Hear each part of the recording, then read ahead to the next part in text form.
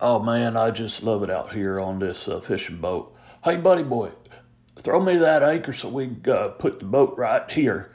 This is going to be a good spot for us to do some fishing. Yeehaw! Hey, speaking of anchors, by the way, if you guys want to make an amazing podcast, all you got to do is download the Anchor app or go to anchor.fm to get started. Yeehaw! Hey, buddy, give me a beer so I can drink this with a. This is some good stuff here. Yeehaw!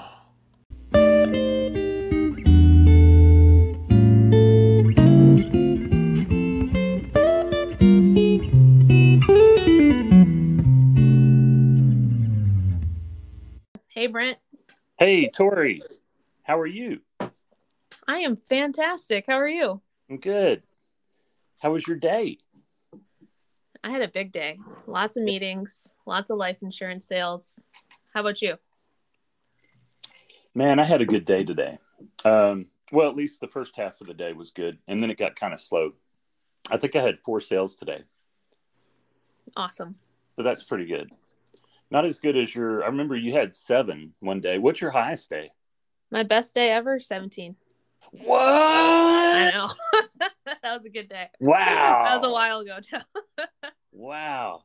So I had 12 one day and I had 12 another day, and those were both Sundays. Hmm. Mine was a Sunday, my 17 day. Was it? That's when people want to buy life insurance, I guess. I know, I know. Well, I tried some new shifts over the past couple of weeks. I tried to do more of the open to close Friday, Saturday, Sunday, Monday type stuff, and I just can't. I can't beat our good old friend Nick. Can't figure out how to beat Nick. Yeah. Yeah, it's a hard schedule. Yeah, You know, where time has no real meaning or order. where is that? I would love to go there. That schedule might work for you if you were in Las Vegas, because there's a party there all the time. Oh, I like parties. That's like fun. Have you ever been to Vegas? I was in Vegas when I was 22 years old. I went because my cousin got married there. Oh, wow. And he didn't even get married. He got married like he didn't go to a wedding chapel, or there was no Elvis impersonator or anything. It was actually like one of the most beautiful weddings I've ever been to. um, Wow. he got married at this really nice park outside the city. But he lived in northern Arizona, so that was just one of the biggest cities close to them. So that's why they did it in Vegas, and it was awesome. It was really fun, a fun place to be, especially with my family. And we were, people coming from all over the country, so we were all on different sleep schedules and stuff. And it's just, I mean, that's what I remember about it is like it doesn't matter if it's 4 in the afternoon or 11 o'clock at night or 6 in the morning, like people are out and about and like doing whatever. And Hmm. it's just like overwhelming, and you just want to be up and awake and a part of it all the time. It's crazy. Right. Well, now you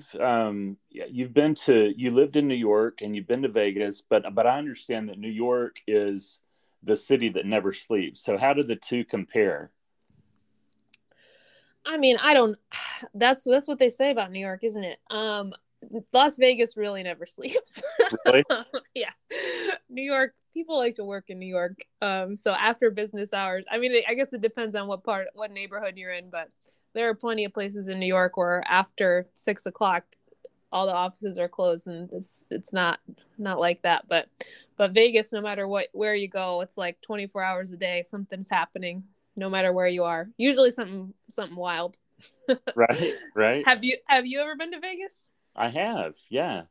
I actually, back in May of 2001, I actually got married in Las Vegas. Um, Oh wow. yeah. And so we flew in. We flew Southwest Airlines. I remember they had a $99 each way fare from Little Rock to Las Vegas. Nice. We stayed at the New York, New York, and we got married at the Little Chapel of Flowers right past the Stratosphere. and that was the same place where Dennis Rodman and Carmen Electra got married. And there was a Elvis um, impersonator wedding right before ours. Ours was just a normal wedding, you know.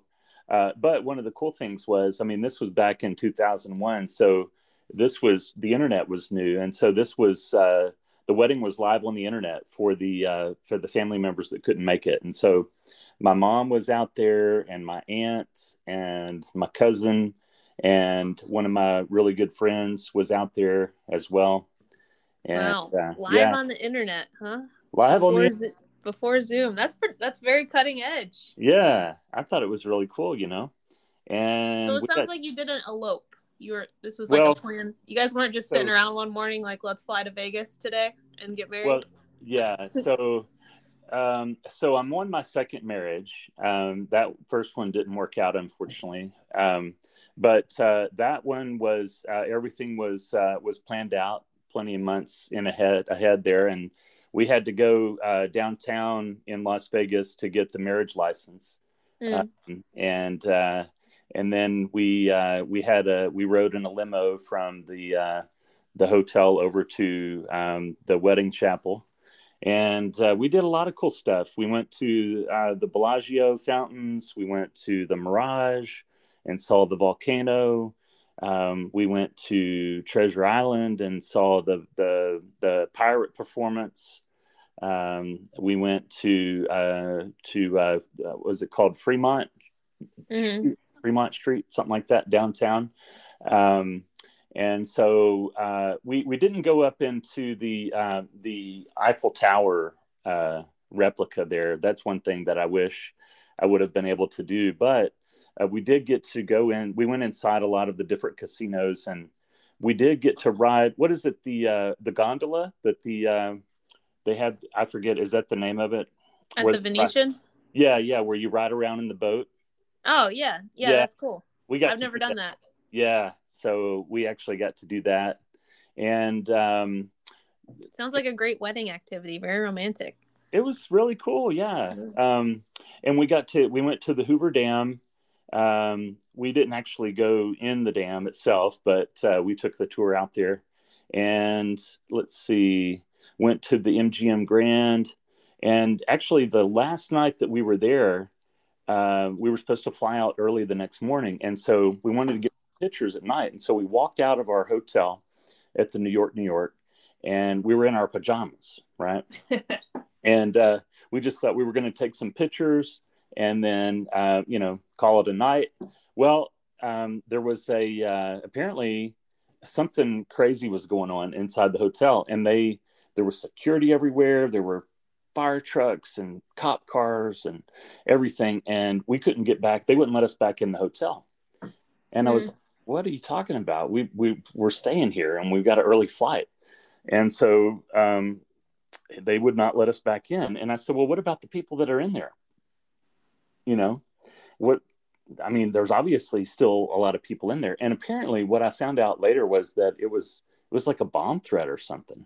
Oh, But my goodness. they didn't tell the people inside to leave. You know, they were keeping everybody inside that was inside. They were keeping them inside, and everybody that was outside, they were keeping out.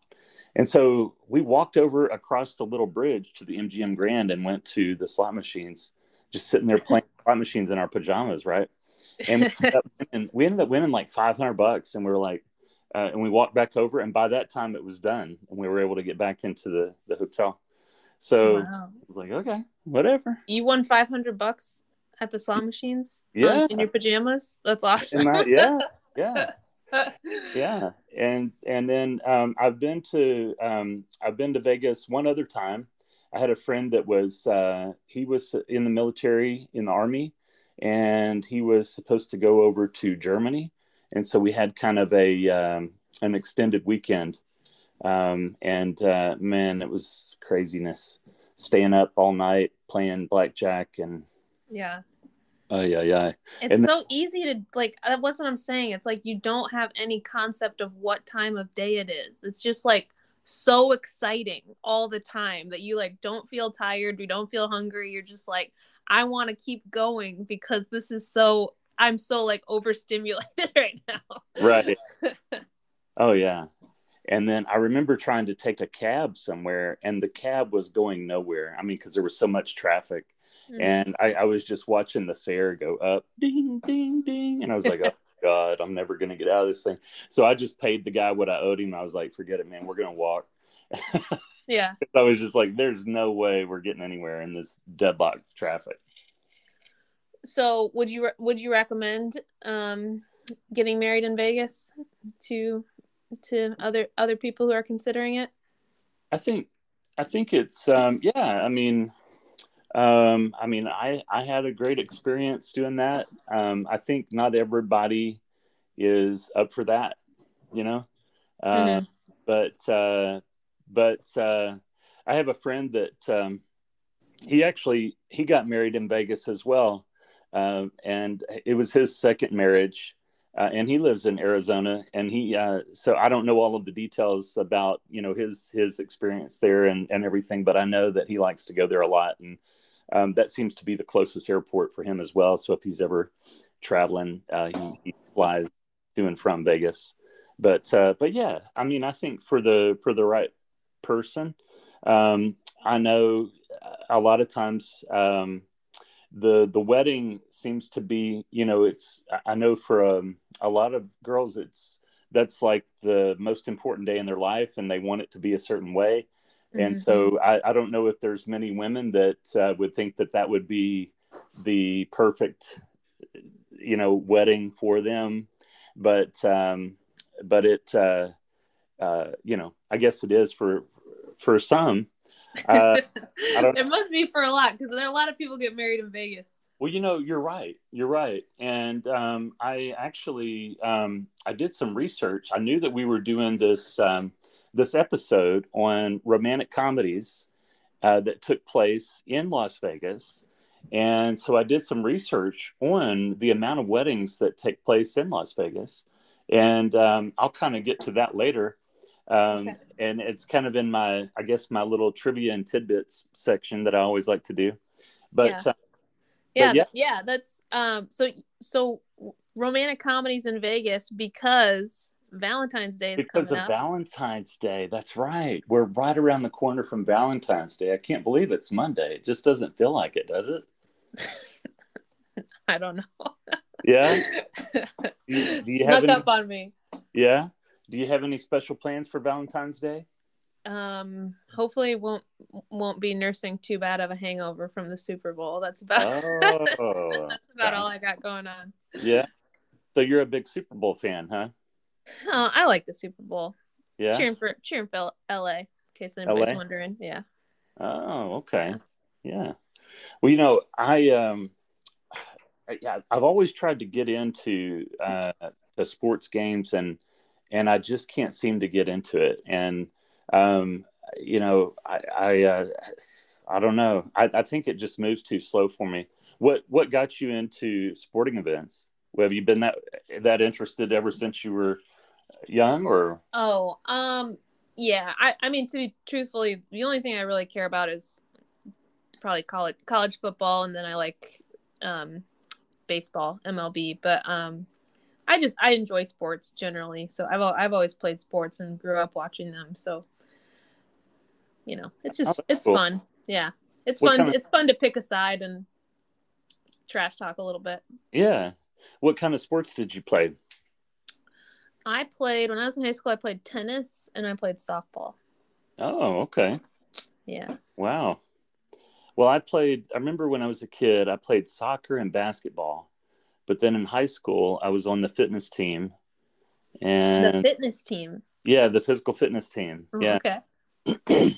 Yeah, you wouldn't know it to look at me now, but back then I weighed about 150 pounds and I was just skinny as a rail, and running, jumping, push-ups, pull-ups, man, you name it. And I mean, I was never good enough to compete. They had a deal every year where they would go and compete in San Diego. And there were some superstar guys, Wow. went to an all guys school in high school, 9th through 12th grade. And there were some superstars, man, big time superstars. And I wish that I had stayed in it because I remember I was in ROTC. I was in the Marine Corps ROTC program, and it was taking up I was doing the drill team where you spin the rifles on lunch break. Oh, Like that's there were awesome. 2 lunch breaks, and then and I was all dressed up in the uniform and everything, and then but the ROTC the drill team was taking up my one lunch break. Physical fitness was taking up the other lunch break, and I didn't have any time to eat. And then physical fitness, you get all sweaty and all that stuff, and then you'd have to change, and then Yeah. and we're talking about a high school where there was no air conditioning, and we're wearing suits and ties. They didn't believe in air conditioning. Years ago they finally got air conditioning, but the reason why, it was for the new computer equipment. It wasn't for the kids going to school there. It was because they didn't want the computer equipment to get ruined. So That's hilarious. only reason they got air conditioning. And you're talking about Little Rock, Arkansas, where it can get up to 115 degrees sometimes. That's crazy. So I had to make a choice. I remember my junior year, I had to make a choice between the ROTC program and the fitness program. And I stayed with fitness instead of ROTC. Wow. And I always wondered if I had stayed in the ROTC program, because in high school I got to fly a C-130 and at the Jacksonville Air Force Base, and that was really. And I have friends that they went into the military after high school, and they're pilots. I mean, they're flying like C-130s now, Wow. And so, but anyway, enough of that stuff. But back to. I just feel so bad, like thinking about you, just like sweating, starving, wearing a suit, trying to get through the day. It was pretty crazy, that's for sure. But you know what? I mean, I remember. So my freshman year, I was like this little chubby freshman, and then I got into physical fitness the 10th grade year. And that really, I mean, man, I was just, in the best shape of my life. And they said, no more sodas. And you know what I had for lunch every day? It was like a turkey sandwich with cheese, nothing else on it, and Fritos and water. That was about all I ate back then. And, and then, of course, started college and started going out to eat, and then got in the insurance business and traveling around, not eating right. And man, those were the days back in my younger days. Those were the days. Those were the days. All right. But anyway, enough about that stuff, and on to what the show is all about. The next episode, exciting episode of Pitching Popcorn. And this time, it is the wonderful and beautiful Las Vegas, Nevada. And, I've got a great view of the town right now. I'm looking over the Eiffel Tower and the Bellagio and Bally's, but too bad it's just a Zoom background. It's the real deal, I know in our teaser, I was playing the casinos, but that really, unfortunately, I didn't make it out to Vegas to the casino that was in Oakland and Hot Springs. They've got used to be just a horse track, and they turned it into a casino. And for many years, Arkansas was it was not legal to do any gambling there of any sort with casinos. And so for years they had it was called games of skill. They had some type of loophole in the law, and it was called games of skill. And the games were a little bit different. It kind of looked. You probably don't know about, have you ever heard of Max Headroom? No. Okay. Well, they used to do these Pepsi commercials, and they had this kind of robotic character called Max Headroom. And so the blackjack machines at the old school games of skill. It's funny to talk about this because we're talking about one of my favorite romantic comedies that took place in Las Vegas. Has a lot of funny games, games of skill and games of chance, and we'll kind of get into that a little bit more here. But I tell you, it's amazing. The Bellagio is one of my favorite places in the world to go to, just to be in front of the fountains, the dancing fountains, and the music, and it's just such an amazing experience. And I think it was Ocean's 11 when they first introduced Yeah. that.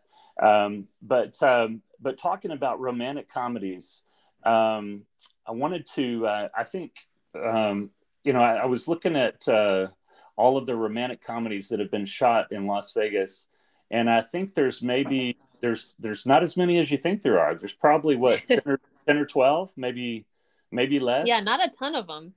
Yeah, definitely not a ton of them, which is kind of strange. But the first one that I want to dive into is a classic in my opinion, and it's called Vegas Vacation. And so Vegas Vacation, of course, we find Clark Griswold, also known as Chevy Chase, the father intent on the ever elusive perfect family vacation. And he's received a big bonus, and he wants to take the family on a vacation to Sin City, the greed capital of What could be better for your family than going to Sin City? Exactly. And so Clark and his wife, Ellen Beverly D'Angelo, have come to Vegas to renew their wedding vows. But as Clark becomes addicted to blackjack, the renewal of the marriage vows becomes less and less a question of when and more a question of if. And as Ellen receives multiple gifts by the singer and entertainer Wayne Newton, Clark quickly begins to feel intimidated, and jealousy rears its ugly head. And Rusty Griswold, meanwhile, tries his luck with fake IDs at the casino, and he just cannot lose. And we find out later in the movie that he's won 4 cars, and he's been put up in the penthouse suite. And he gets a nickname, Papa Giorgio, right? And so funny story. I for many years that was my go-to for entertainment was going to the casinos, whether it be Tunica, Mississippi, or Shreveport, Louisiana, and playing blackjack and poker and craps and stuff like that. And what I loved about it was that you feel like a king, and if you got your lady with you, she feels like a queen. And if you're and it's just the being able to get things comped, like these amazing meals in these rooms, and man, it's just really, it's just amazing, what they do. And I've felt like Nick Papa Giorgio many times. I've actually, they made some mistakes a couple of times in Tunica and in Shreveport, and they hooked me up with a nice penthouse suite.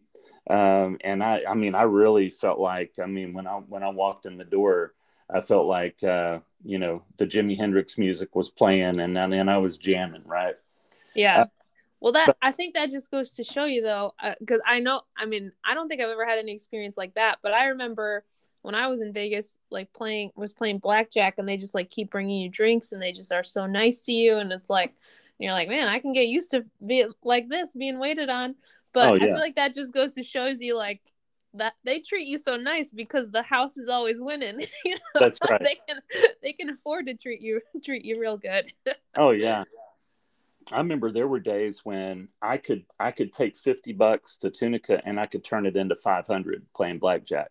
And I just felt like I was the king of the world, Yeah. I was reading these books on how to count cards. You could count your 3s through 6s as a positive 1, and you could count your 10s and your jacks and queens and your face cards as a -1, and you could just, man, you just felt like you were gonna beat the house. But you're right, the house always wins, and if you play long enough, you're gonna lose it back. And it's like my grandfather always said, those casinos wouldn't be in business if they were losing. Yeah. And so, as we see in the movie, Rusty and his successful gambling, it really stands in a stark contrast to his dad's loss. And his dad's loss totals up to $23,000 at the blackjack table. Oh. And meanwhile, Audrey Griswold becomes entranced by the world of her punk dancer cousin slash girlfriend, right?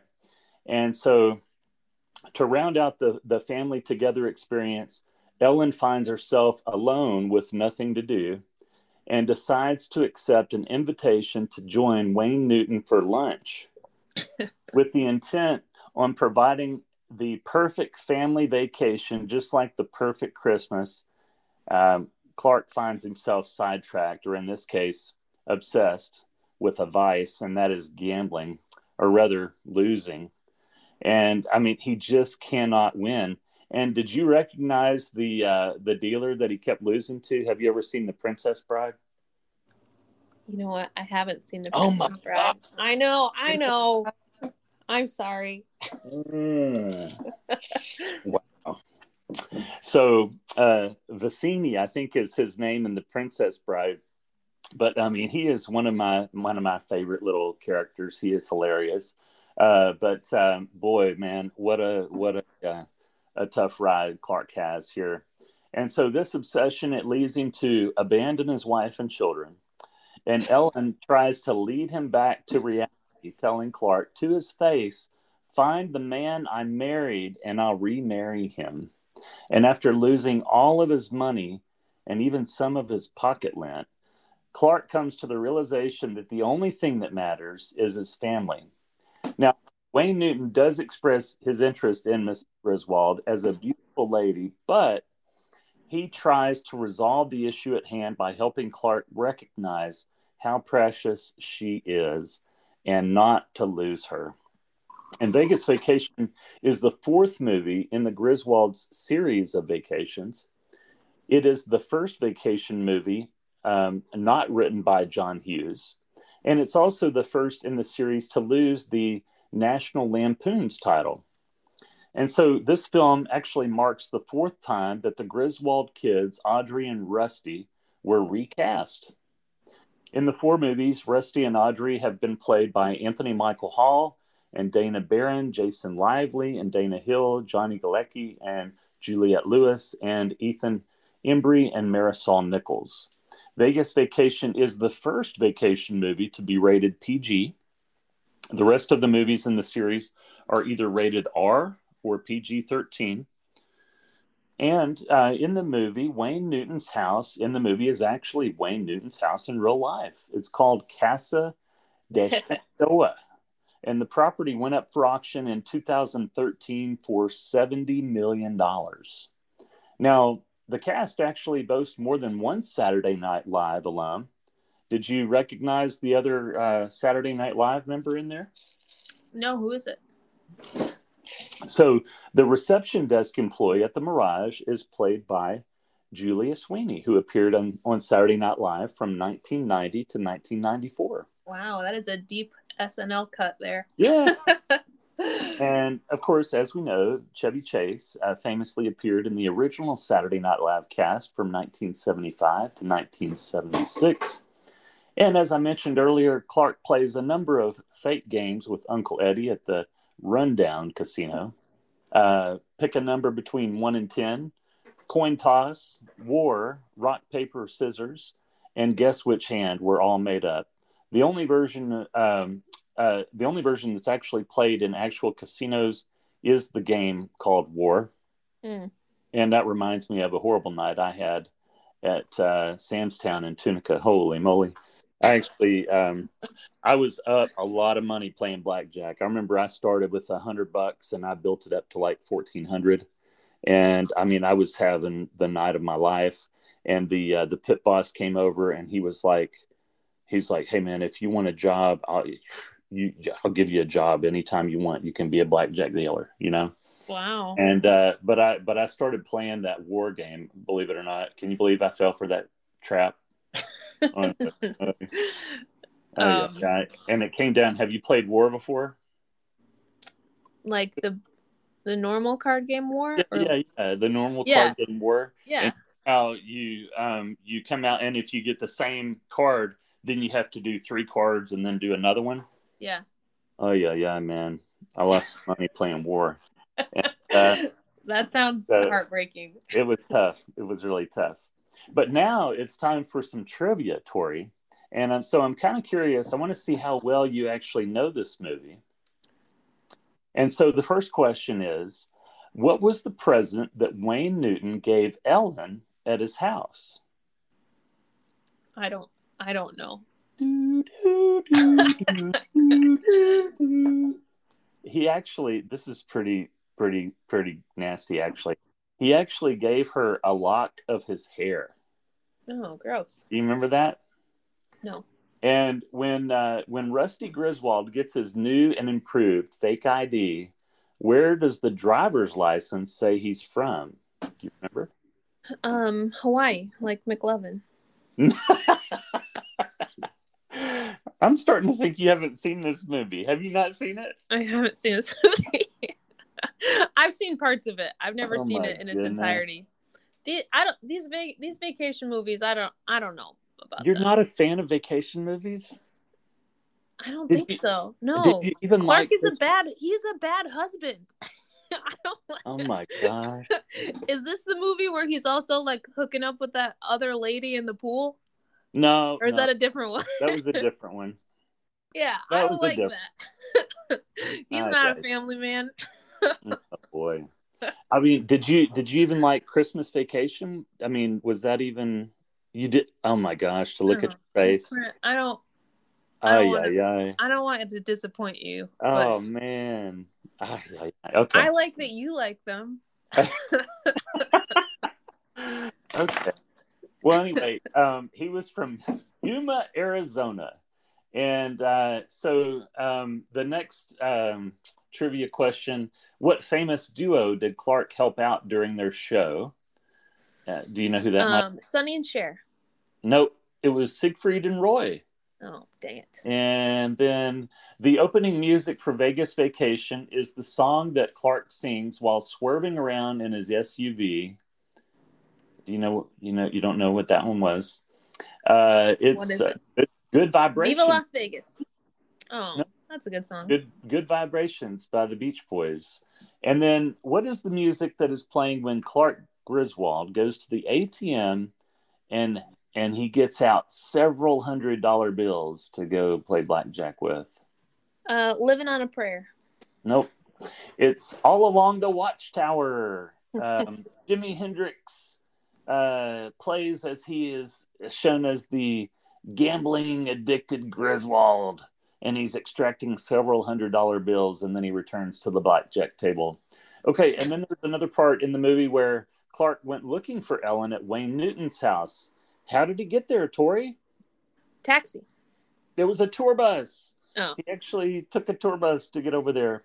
And then there was a lookalike group where Audrey and Vicky, they were actually hanging out with this big-time musical lookalike group. The Beatles. There you go. All right. You got one right. Yeah. Good job, Tori. Thank you. Some fun facts about Vegas real quick. Las Vegas is home to 34 local golf courses. There are an average of 315 weddings per day in Las Vegas. And the largest and most profitable casino in Las Vegas is the Wynn, W-Y-N-N. The current number of licensed gambling places in Las Vegas is 1,701. And there are close to 200,000 slot machines in Las Vegas. And the average visitor's gambling budget is $541 per trip. Now, let me ask you this, Tori. Do you like chocolate? Love it.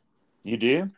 I do. The Bellagio chocolate fountain is certified by Guinness World Records as the largest chocolate fountain in the world, over 27 feet tall. Nice. All right.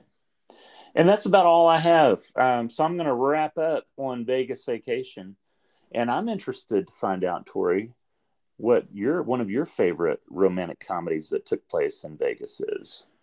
Okay. Well, thanks, Brent, and thanks for sharing. So Vegas Vacation came out in 1997. This movie that I'm going to share came out in 1996, called Swingers. So Swingers was written by John Favreau and also stars him. But it's the story of an LA guy named Mike trying to get over his ex-girlfriend who's back in New York. So his buddy, played by Vince Vaughn, takes him to Vegas for one night, for kind of like a boys' night out. There's something about this movie that I did not know before choosing it and selecting it, is that it's actually not primarily set in Vegas. It's primarily set in LA, but they kind of do like an overnight trip to Vegas. But it is a big part of the plot. And I feel like that's an important, that LA Vegas connection is important. So I'm just going to set expectations there. All right. But regardless, I think it's a really fun movie. And it's really just kind of a bunch of bros like hanging out, trying to meet girls. And they're especially trying to help the main character, Mike, get over his ex. And I think it's kind of a fun look at what it might have been like to live in LA in your 20s, which includes spontaneous trips to Vegas.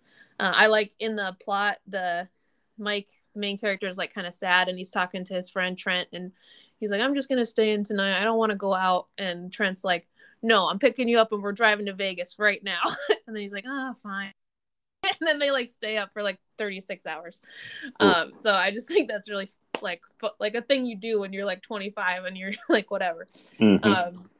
I also like that it's kind of like stepping into a 90s time capsule. The guys are always wearing like gray dingy suits. Everybody's smoking, like no matter where you go, everyone's smoking.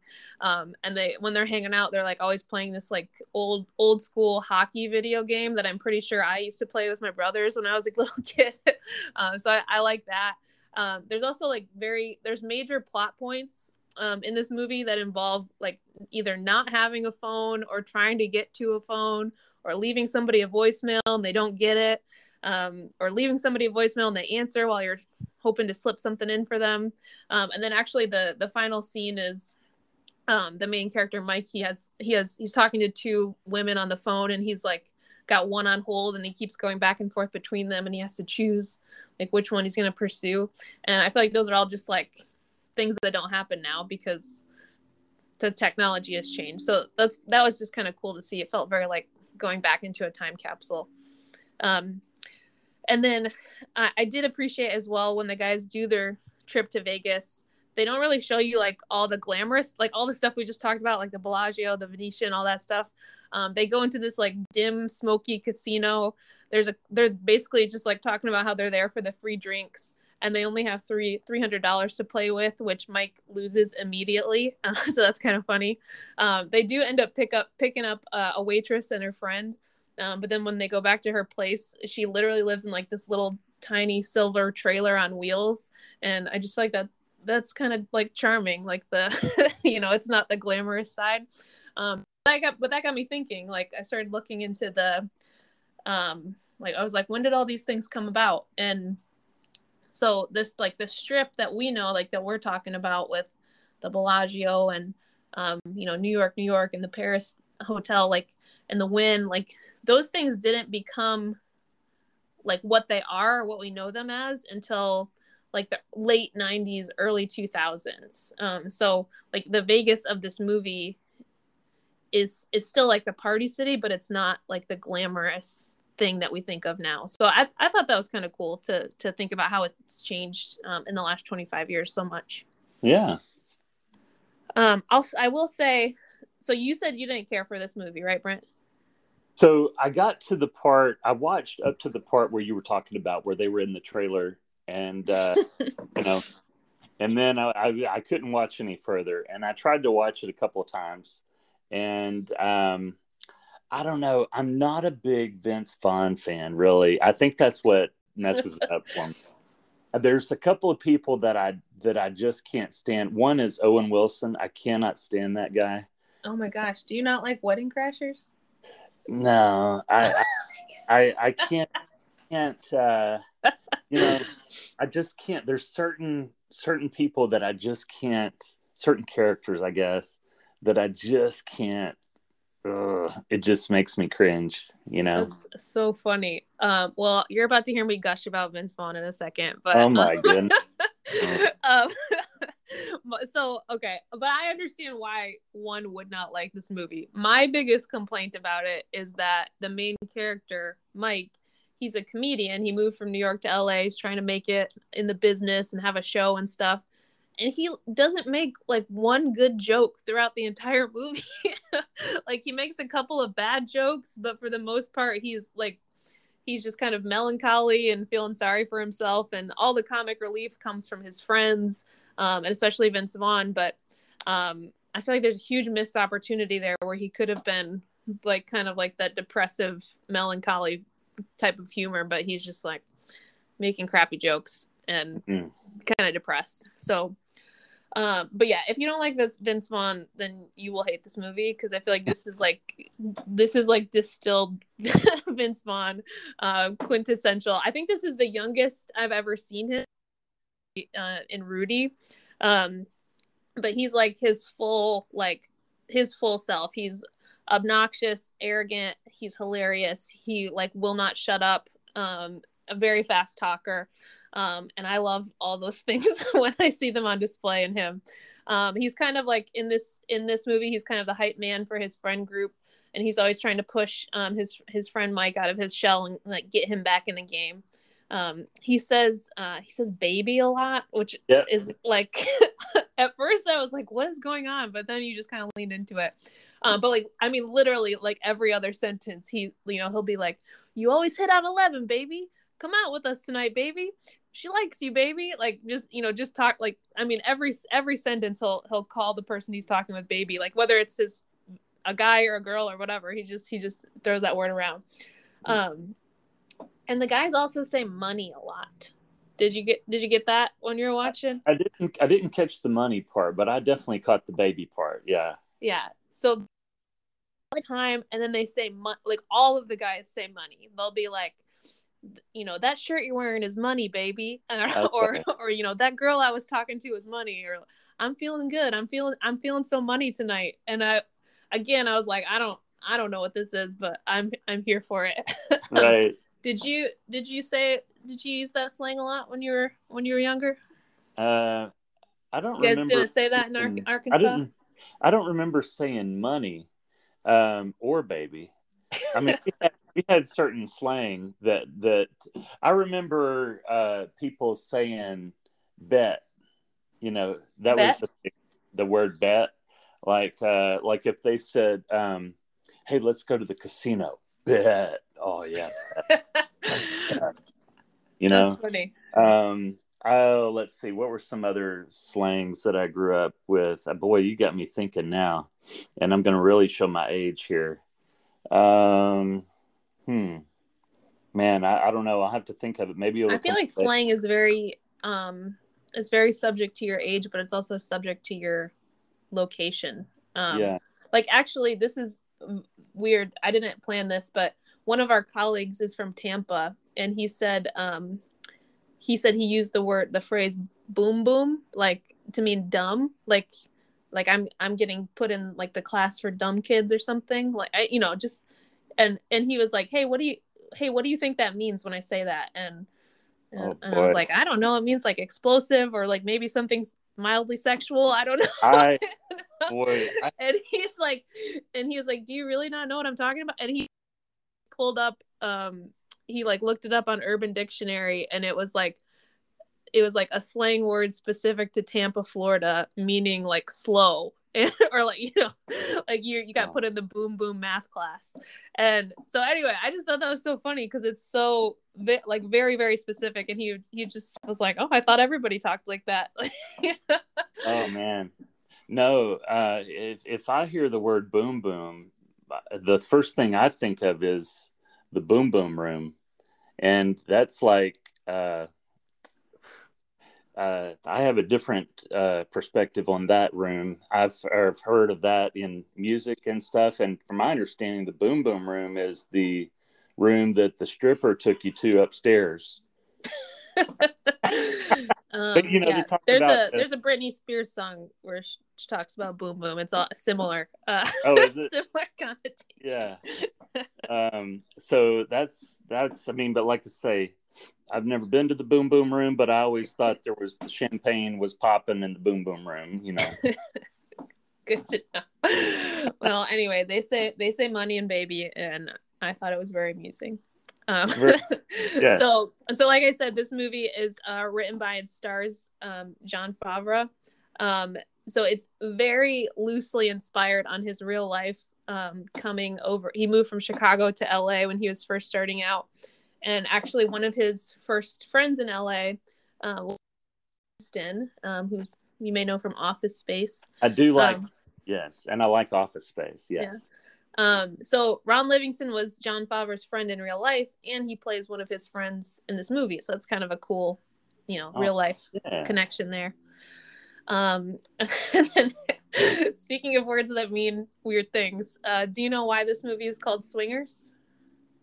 Boy, I have a bad definition of swingers, and I don't think it relates to this movie. Well, I was kind of worried. That's my probably biggest hesitation of watching this movie was the name of it, because I was like, this is going to be some weirdo. There's going to be something weird about this that I don't want to watch, but I don't know why. I don't know, but I got over it. This movie, but it's not some weird sex thing. It's actually so it's actually kind of an homage to swing music had a surge in popularity in the 90s. And so it's kind of paying homage to that, but then also that meaning kind of extended to like a swinger lifestyle is like someone who's just out to have a good time. Like, okay. And that's what these guys are doing. So anyone who's worried about the title like me, relax. Right. Yeah. Not like the old saying, don't judge a book by its cover. Right? That's right. And then the final thing I wanted to share about this movie, I feel like I've talked about it a couple times on the podcast, how like romance is like out now, and it's not as popular in movies as it was in the past. And so, and I was thinking about that watching this movie, because the kind of the plot is guy breaks up with his girlfriend, is really sad about it, and then is happy when he meets a new girl. Like, and there's like no way a movie like that would get made right now, because the narrative of like kind of like romance being the thing that makes you happy is very like not cool anymore. So I felt like that was, I don't know, I feel like it really aged the movie a lot, because like I can't even tell you the last time a good just like simple rom-com came out. So anyway, I thought that was interesting to kind of think about. So, but overall, I enjoyed the movie. I don't know if it's going in the cultural canon where you need to watch it, but I thought it was a good time. Yeah. Well, I didn't know. I mean, Rudy, I remember growing up watching Rudy. I didn't know that Vince Vaughn was in Rudy. So that's something that I'll have to go back and take a look at. Yeah, maybe you'll have some kindness or fondness for him after you see him help out little Rudy. Yeah, maybe so.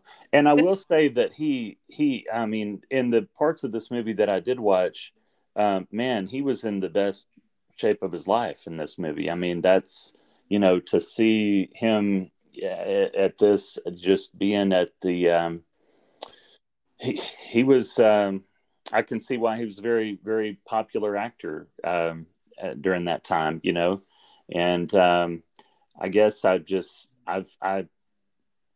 was kind of cool to see him at a younger age, and to see Ron Livingston at a younger age as well, because man, Office Space is really one of my favorite movies. I just love that movie. And yeah. So it was neat to see those guys at a younger age, for sure. Yeah. Cool. Yeah. So yeah. That's all I got. What's next on your list, Brent? So my next romantic comedy is this kind of brings up an interesting question here. So let me see if you can figure it out. What if you woke up and you were in a $4,200 a night suite, right, in Las Vegas, and you woke up and you had a tiger in your room, there was a chicken in your room, a crying baby, and one of your friends woke up with a missing tooth and a belly button piercing with a diamond dangling from it. And more importantly, you come out, you check out of the hotel, and you give your parking check to the doorman, and he brings a police car to you, right? In the world. Well, have you ever had a night in Vegas like that? I have not. No. Mm. Not even close. Now, I threw a little twist on this one because I knew that we were supposed to do romantic comedies that were shot or took place in Vegas.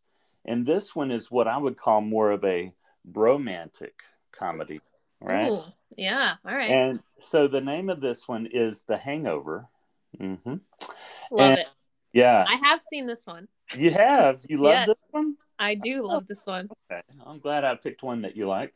And so 2 days before his wedding, Doug and 3 friends drive to Las Vegas for a wild and memorable bachelor party.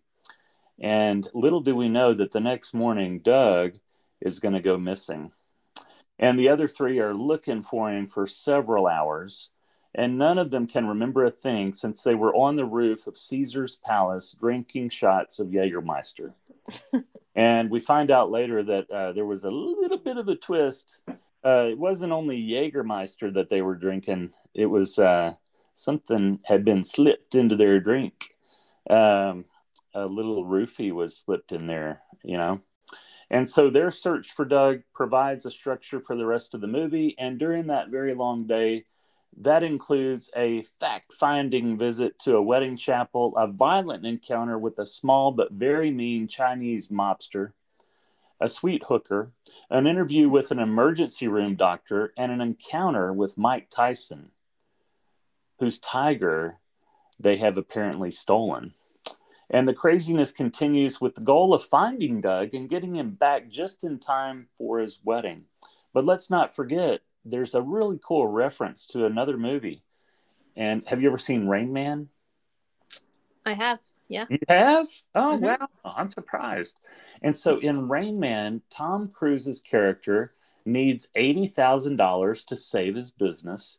So he takes his autistic brother to the casino and they make the money. And in The Hangover, Mr. Chow, the Chinese mobster, tells the boys that 80 grand in chips were in his, not a purse, it was a satchel, right? And the boys need to get that money to get Doug back. So they take Alan, and he does this little imitation of Rain Man. And they use their blackjack skills to make about 80 grand to pay off Mr. Chow. And now some other troubles come along the way, and they have to figure out a quick solution. Now, I won't give away the ending, but what makes this such an amazing romantic comedy is that it was filmed in Las Vegas. It's a perfect addition for our Valentine's episode. And like you were saying in your review of Swingers, you've got some guys that go out to Vegas. And so who doesn't want to have an amazing trip out to Vegas? And now for some fun facts, Tori. Mike Tyson actually revealed that he appeared in the film, believe it or not, to fund his drug habit. And was high on cocaine when he filmed his scenes, but Tyson later said that working on the film convinced him to change his lifestyle. Real life. Did you know? He was like, I don't want to end up like these guys. Right. And then so in real life, Mike Tyson, did you know that he owns 7 tigers? No. Yeah. And also found out that Lindsay Lohan was offered the part of Jade, the stripper, but she turned it down. She didn't like the script, and she thought the movie would bomb. And then Heather Graham. What could have been? Yep. Oh, yeah. And Heather Graham was given the role instead. And Lohan later admitted, that she regretted making that decision. Can I interject? I didn't say this, but Heather Graham is the girl that Mike ends up with at the end of Swingers. Wow. Small Look world. at her making 2 appearances. Wow. Small world. Now, did you know that Jack Black turned down the role of Alan? I can see it so Yeah. clearly. And Jonah Hill, Jake Gyllenhaal, and Thomas Hayden Church were considered for the role before it was rewritten during development. And actually, Paul Rudd turned down the role of Phil. And something interesting I found, during the scene where Phil, Stu, and Alan meet Chow in the desert, you can see their car pulling up in the reflection of Chow's sunglasses.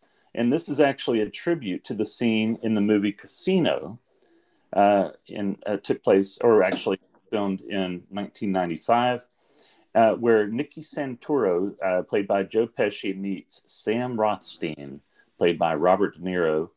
And this is, so in the desert, you can see the reflection of Santoro's car in Rothstein's sunglasses. And here's some quick trivia for you, Tori. What 2 unexpected surprises do the guys find in their hotel room when they wake up? Now, I mentioned it earlier, but we're going to see if you were listening. The tiger and I don't remember the other thing. That's right. It was the tiger. And there was also... Thank you for focusing on the positive. Yeah, there was also a baby. But, oh, yeah, the baby, yeah, Carlos. Yeah, you remember the baby. Okay. And another trivia question. Where did Stu tell Melissa that they were having Doug's bachelor party? I don't remember. Napa Valley. And there's a quote in the movie where it says, "No, it's a blank. Indiana Jones has one." What would you say that was? Satchel. Yay, all right, good job. And then what was the name of the stripper that Stu marries at the Best Little Chapel? Mary. Her name was Jade. Oh, dang it. Yeah. You said that. Yeah. And at the end of the movie, this is where the guys are looking at pictures on the camera. Who is the legendary Vegas entertainer that Stu swings a punch at?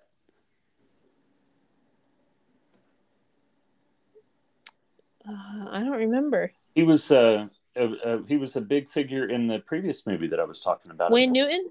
That's it, Wayne Newton. Wow, 2 appearances by Heather Graham and Wayne Newton. That's right. That's crazy.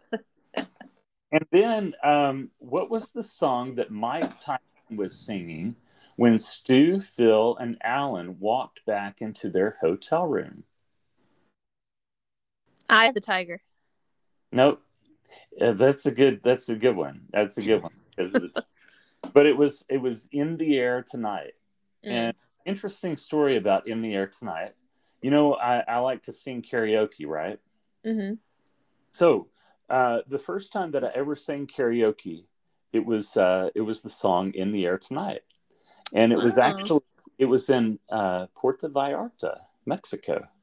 And it was with my wife, Melissa. This was back before we were married. And this was, I actually won a trip with Aflac. And this was back in the days of the swine flu. Do you remember when we had the swine flu? Mm-hmm. And so I was initially supposed to take my mom on that trip. And then the swine flu caused the trip to be rescheduled. And then my mom couldn't go on the trip. And this was actually around the time that Melissa and I met. We met a couple of months prior to this. And so Melissa and I met on eHarmony.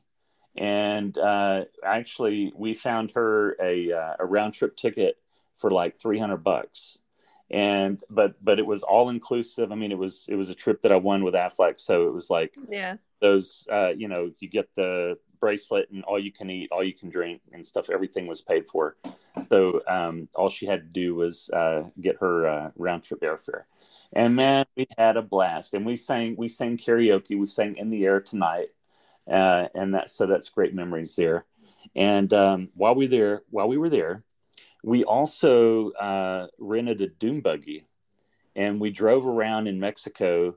I'm talking in the middle of nowhere, Mexico, and in like a downtown area of Mexico where you're going over speed bumps and stuff. I mean, and this is like your manual transmission dune buggy, right? And what was so interesting about it is that the owners of the place that rented the dune buggy, they only spoke Spanish. And so luckily, Melissa had a minor in Spanish, and so she was able to communicate with them. But it was only the owners. It was the husband and wife in the dune buggy ahead of us, and then Melissa and I were in the dune buggy behind them. And so we're going out all over, driving all over the place, and we go out to this place where they're making tequila. So that was one of the like the little excursions of the ride. And we also got to go out in the middle of this creek bed, and then all of a sudden the clutch goes out and we get stuck. Oh no! In the middle of nowhere. And so the owner he hops in our dune buggy. We switch dune buggies, and he drives it back to the shop in first gear, and then he returns with another dune buggy so we can get back. But just amazing memories. We got to go on this little private boat and go snorkeling, and man, just to see the all the different things that they can make with sand. There was, I made a little video of this, and I think I put it on YouTube. I may have to find it and show it to you, but just amazing sand sculptures that they had. And one of them was the Last Supper. It was just, I mean, as a sand sculpture, sculpture of the Last Supper, right? So, but anyway, one of my all-time favorites, and when we were talking about romantic comedies filmed in Vegas, I just had to mention this one, and so I appreciate you letting me share this wonderful film. All right, and so I can't wait to find out what your second choice was for romantic comedies in Las Vegas. Well, this is a classic romantic comedy in every sense of the word, set in Las Vegas. This is 1964, Viva Las Vegas, starring Elvis Presley and Anne Margaret. So yeah, going all the way back to old Las Vegas. Elvis plays a very cool race car driver named Lucky Jackson, who has just saved enough money to buy his car a new engine so that he can participate in the Las Vegas Grand Prix. Along the way, he meets a swimming instructor named Rusty, which is a great car pun name, who is played by Anne Margaret. He's pursuing her, but she's not interested. And she's a swimming instructor, so they're talking, and she ends up pushing him into the pool, where he ends up he literally loses all of his money that he had saved, was in his pocket. He loses it in the pool. Can you believe that? what a crazy plot line. I remember seeing this scene. I remember he was on this high dive diving board, and she pushed him off, and he had the guitar, and he fell into the pool with the guitar. Yeah. And he lost all his money. Oh my goodness. So yes, it's a little silly, but undeterred, Lucky, race car driver, gets a new job as a waiter. And he takes his earnings and he gambles to try and make enough money to increase his funds and be able to buy the engine. But he's not having great luck with it, but he's a very positive thinker. He's like, I'm going to get there. Don't worry. So he's still pursuing, resaving the money that he needs for the engine, and then still pursuing Rusty. Eventually she gives in. She goes on a couple dates with him. And they even enter a talent contest together to try to win the prize money for his engine. So in there's a couple great musical numbers by each of them, which is fun to watch. And then over the course of this happening, of course, Rusty, who didn't even want to go on a date with this guy, falls in love with him. And then she's like, well, I don't want you to be a race car driver anymore because it's dangerous. But you know how that goes. He can't change who he is. He's a race car driver. He's an adventurous guy.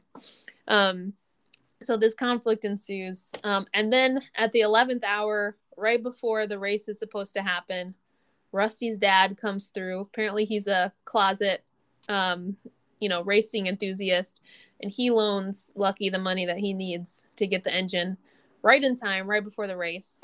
So Lucky gets what he needs. He races the car. He wins, of course.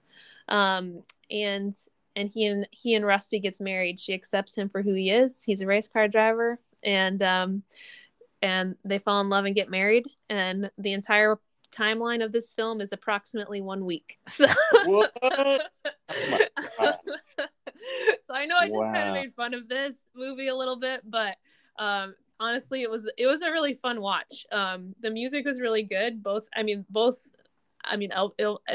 is a good singer. Is that a dumb thing to say? But no, it was fun. It was fun to here. watch. Both of them sang really well, individually and together. They had quite a few songs for each of them. And the way the music is incorporated into the movie, it actually kind of reminded me of the Blues Brothers, because it's not like a musical, but they'll kind of like. Sometimes it makes sense, like they're doing it in real life, and other times they just kind of burst into song, but it's like a different cadence than a musical. I'm not really sure how to describe it, but I feel like they don't incorporate music into films in the way that this is done anymore. But I really enjoyed it. I feel like they're like putting on a show for you, so I thought that was cool. Yeah. And also, so in my research, I learned that Elvis is known for famously like not having very good chemistry with his co-stars in the movies that he's in, which I thought was kind of funny because he's like supposed to be such a ladies' man. Yeah. But this is an exception, and Elvis and Anne Margaret had very good chemistry on screen and off screen. Apparently, they hooked up off screen. Oh wow. So they were like fun. They were fun to watch together, and had good chemistry together. And so in the final scene of this movie, Lucky and Rusty, they get married at a chapel in Las Vegas called the Little Church of the West. Oh, okay. Have you ever heard of it? No, this is the first time I've heard of it. I presume that's not the one you got married at, right? Well, the one I got married at was the Little Chapel of Flowers. Oh, okay. Similar. Yeah. But so this is a real chapel. I saw pictures of it. And actually quite a few famous people have gotten married here in real life at the Little Church of the West. So Zaza Gabor, Mickey Rooney, Judy Garland, Jodie Sweetin of Full House, Wow. Richard Gere and Cindy Crawford got married to each other there. And then Billy Bob Thornton and Angelina Jolie got married to each other there as well. Very cool. Yeah. And then, Elvis also got married in Vegas in real life, but not at this chapel. Elvis and his wife, Priscilla, took their vows in an 8-minute ceremony held at a private suite in the Aladdin Hotel. And they had 14 guests there. The Aladdin Hotel. Yeah, it's probably not around anymore. Yeah. I don't recall ever hearing about that. How many guests did you have at your Vegas wedding? So there weren't very many. My mom was there, my aunt, my cousin, a good friend of mine. I think there was, we're talking about maybe 5 or 10. Oh, also my it's kind of like another cousin that it's kind of like, it's weird. She's kind of like, I look at her like an aunt, but she's more like a cousin, But anyway, so not very many people, but like I say, that wedding was live on the internet. So those that couldn't make it got to watch it live. And then interesting information, I guess, maybe, I don't know. I got engaged. I've been engaged twice. And the first time was in Lake Placid, New York, is where I got engaged. And then we got married in Las Vegas. And the second time that I got engaged was in Niagara Falls. we were on the Maid of the Mist under the Canadian Falls. Oh, cool. So Melissa and I got engaged there, and then we wanted a beach destination wedding, and we were thinking like Florida or someplace, and then once we mentioned that to her mom, she was like, "Oh, I've got the perfect place, Lake Michigan," and we were like, "What? Lake Michigan?" And so we actually got married in a town called, in the South you would call it Two Rivers, but in the North, Wisconsinites, they call it Trivers. They kind of move the two words together. So Trivers, Wisconsin, close to Manitowoc, but right there on Lake Michigan. And this took place back in July of 2011, 7/9/11. Wow, very cool. I Yeah. did not know that. So, yeah, fun stuff. Well, we tried to keep it under an hour this time. We're just a little bit. I'm not. Oh, we're not done yet. No. Okay. Sorry. I have a couple more Elvis facts. Whoops. Oh. Cool.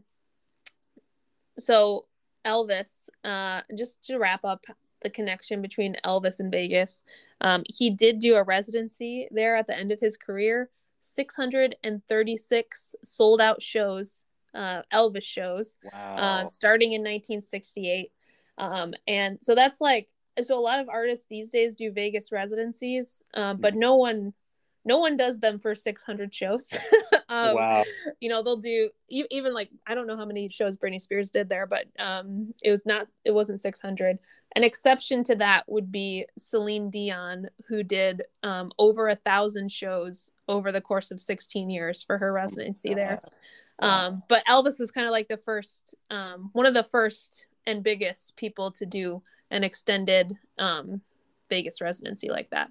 Oh, wow. So yeah, he loves Vegas. What can I say? But And also, I don't want to forget about Anne Margaret. So his beloved co-star in this film. So have you ever seen the movie The Flintstones in Viva Rock Vegas? Man, you know what? I've tried to. I thought it would be cool to watch, and I haven't actually watched it because Stephen Baldwin is not a very big popular actor in my You're not a fan. Yeah. Fair enough. I think I've seen it before. The movie came out in 2000, and when I was doing research for that, Jane Krakowski is in it. I didn't realize that, but she's amazing. I love her. She plays Betty Rubble. But so that movie, The Flintstones in Viva Rock Vegas, the theme song, in the original film Viva Las Vegas, Elvis sings a song called Viva Las Vegas. Uh-huh. And then in the Flintstones version of Flintstones in Viva Rock Vegas, they have their own kind of like parody song called Viva Rock Vegas. And guess who sings it? Who? Anne Margaret. Oh, wow. That's cool. Anne Margaret from the first movie. Oh, man. And in fact, she won an award for that song. The award that she won is called Worst Song, and it was given to her from the Real Awards board called the Stinkers Bad Movie Awards. Oh, so man. The year 2000, she received Worst Song from Stinkers Bad Movie Awards. She also has a cameo in that film, and then just one more weird connection here is that Viva Las Vegas came out in 1964. In 1963, Anne Margaret actually had on the cartoon Flintstones, the real TV show. They made a character that was like a parody of her and played by her called Anne Marg Rock. Oh, nice.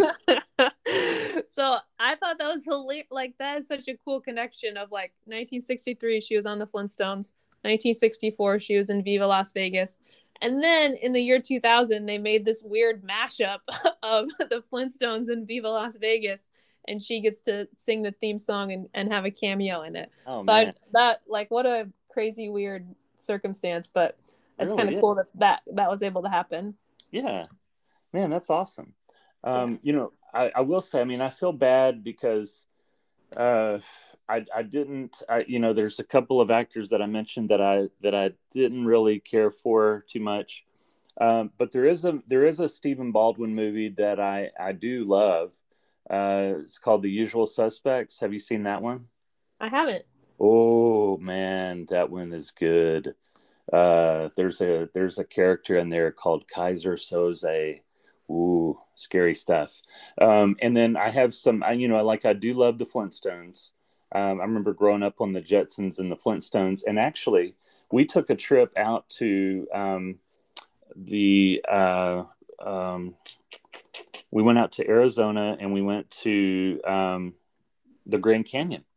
And so after we toured the Grand Canyon, we were driving back, and guess what we found? We found this place that has it's like a Flintstones. I mean, it's like this place. It's got like the dinosaur. You can climb up the ladder and slide down the front.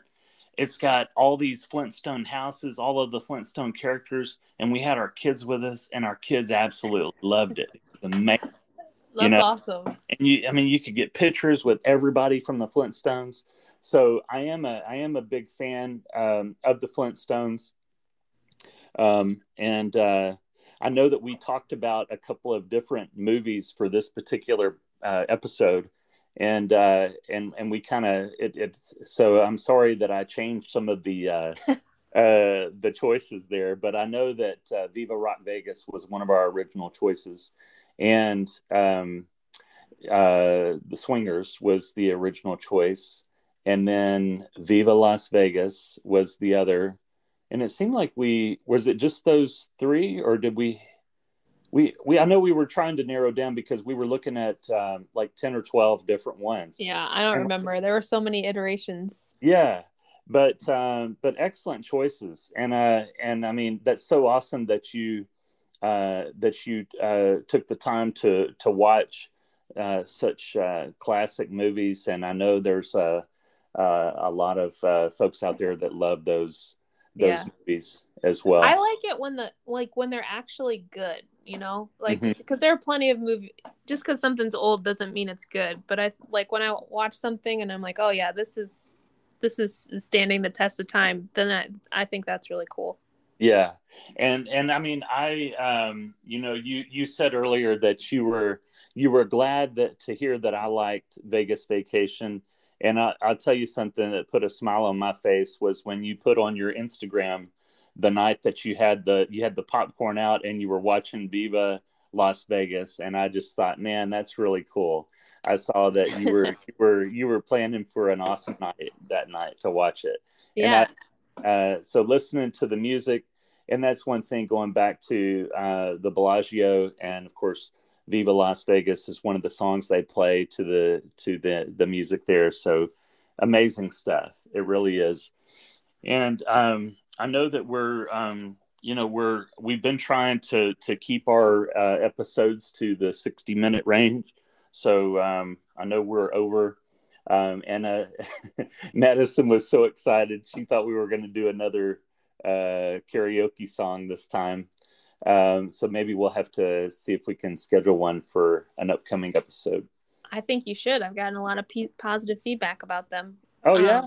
Oh, cool. But actually, what you said about the Instagram is a great reminder. If anybody out there listening wants to get connected with us, we do have a Facebook and an Instagram.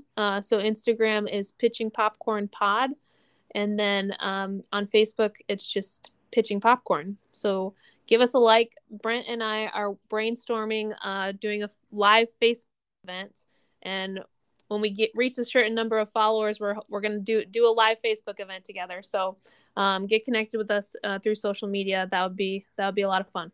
Yeah, we're trying to bring you guys some amazing stuff, and for those that may have seen it, we tried a little promo thing. We're like we say, we're big Saturday Night Live fans, so if we can do a little promo, get people excited to listen, and then we really enjoy doing this, and we've had kind of a long break in between this the last time we did an episode. So and I saw that you have already been working on some stuff for the next episode.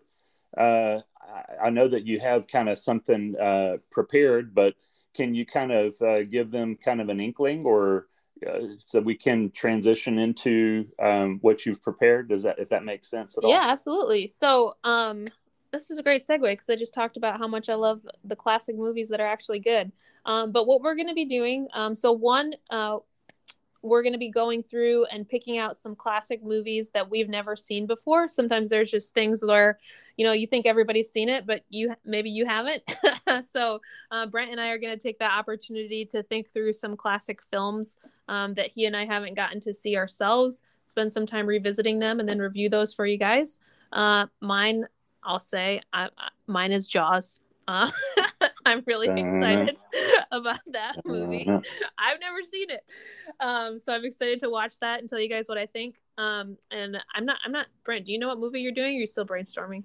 Man, you know what? And I wish I was more like you, because I tend to spin on the dime a lot. You know what and you, when you make a decision, that's one when you make a decision, you're committed. You know what I mean?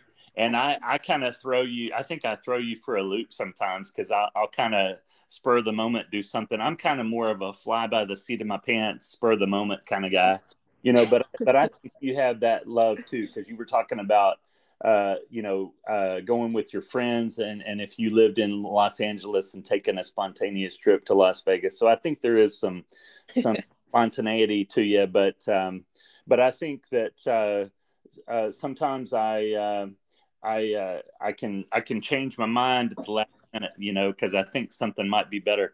But I've got some ideas in mind for sure. Okay. And I don't know what I'm going to do just yet, but I am very excited about the next episode. Cool. And well, so there's that. Sure. So we're going to be revisiting or checking out some classics that we missed. But then we're also going to have a special guest joining us. So the premise of this show is that Brent and I are life insurance sales agents who love movies and love talking about them. But we actually have another one of our colleagues who has worked as an actor. He's been in several films, and we're going to have him on as a guest to kind of talk about his experience and join in on the fun with us. So I'm really looking forward to that. Yeah, me too. That's going to be lots of fun. Can't wait. Yeah. So we're mixing it up. We're putting some butter on it. There we go. Put some butter on it. Cool. Well, thanks for taking the time, Brent, and sharing your bromance and romance Vegas films. Go. Yeah. Awesome. Well, I appreciate you taking the time out as well. I know it takes a lot of time for each of us to do it. And so we just want to provide you guys with some amazing entertainment, and we're so excited to do that. So thanks for everybody listening, and thank you again, Tori. It's been a fun episode, and I can't wait to do the next one. So we bid you farewell.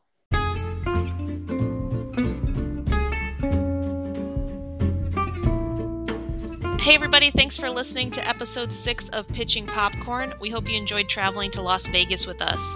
Tune in next time where your favorite life insurance agents, Brent and Tori, will be digging through the cinema archives to watch and review a few of the classic films that we've never gotten to see before. We'll also be joined by a special guest, someone from the biz with real film industry experience and his very own IMDb page, who's going to be joining in on the fun with us. Hope to see you there. Put some butter on it.